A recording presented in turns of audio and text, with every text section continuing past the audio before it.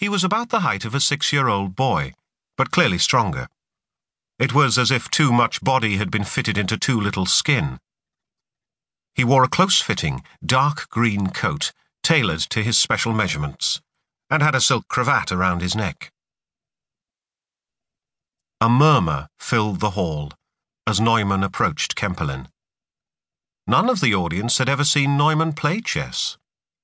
The president of the chess club asked for other volunteers, men known to be good chess players, hoping that the automaton might yet be forced into a draw. But he was hissed down. Yes, the Turk had proved itself unbeatable, but at least a match between a machine and a dwarf would be well worth watching. Kempelen did not pull out the chair for the little watchmaker, as he had for his two predecessors.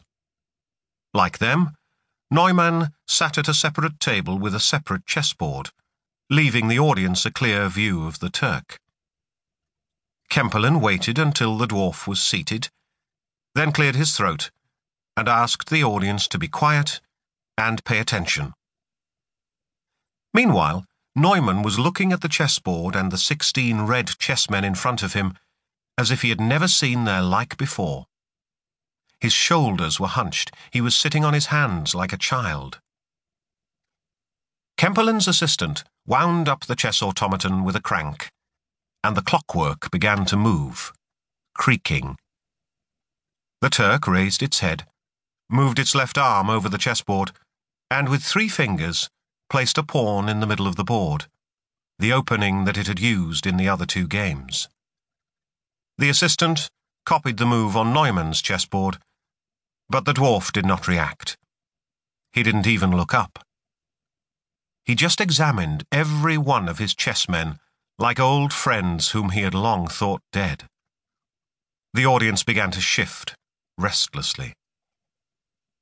Wolfgang von Kempelen was about to speak when Neumann finally bestirred himself. He moved his king's pawn 2 squares forward, challenging the Turk's white pawn. Venice, 1769. On an anonymous November day in the year 1769, Tibor Scardanelli had woken up in a windowless prison cell, with encrusted blood on his swollen face and a splitting headache. He groped in vain for a jug of water in the dim light. The reek of alcohol on his ragged clothes turned his stomach.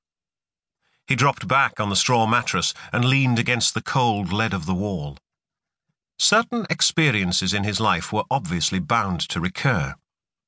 He was destined to be cheated, robbed, beaten, arrested, and left to starve. On the previous evening, the dwarf had been playing chess for money in a tavern, and he spent his first winnings on brandy instead of a proper meal. So he was already drunk when the young merchant challenged him to play for a stake of 2 guilders.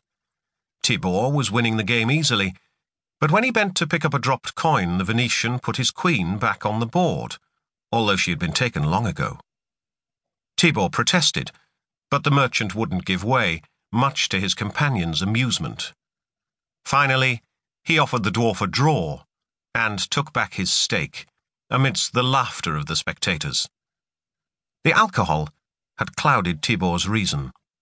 He seized the merchant's hand as it clutched his money. In the ensuing scuffle, he and the Venetian both fell to the floor. Tibor was getting the better of it, until one of the merchant's companions smashed the brandy jug over his head. Tibor did not lose consciousness, even when the Venetians took turns beating him up. After that, they handed him over to the carabinieri, explaining that the dwarf had cheated them at play, and then attacked and robbed them. Thereupon, the carabinieri took him to the nearest prison, the leaden chambers of the Piombi, at the top of the Doge's palace. Tibor's assailants had left him neither what little money he had, nor his chessboard.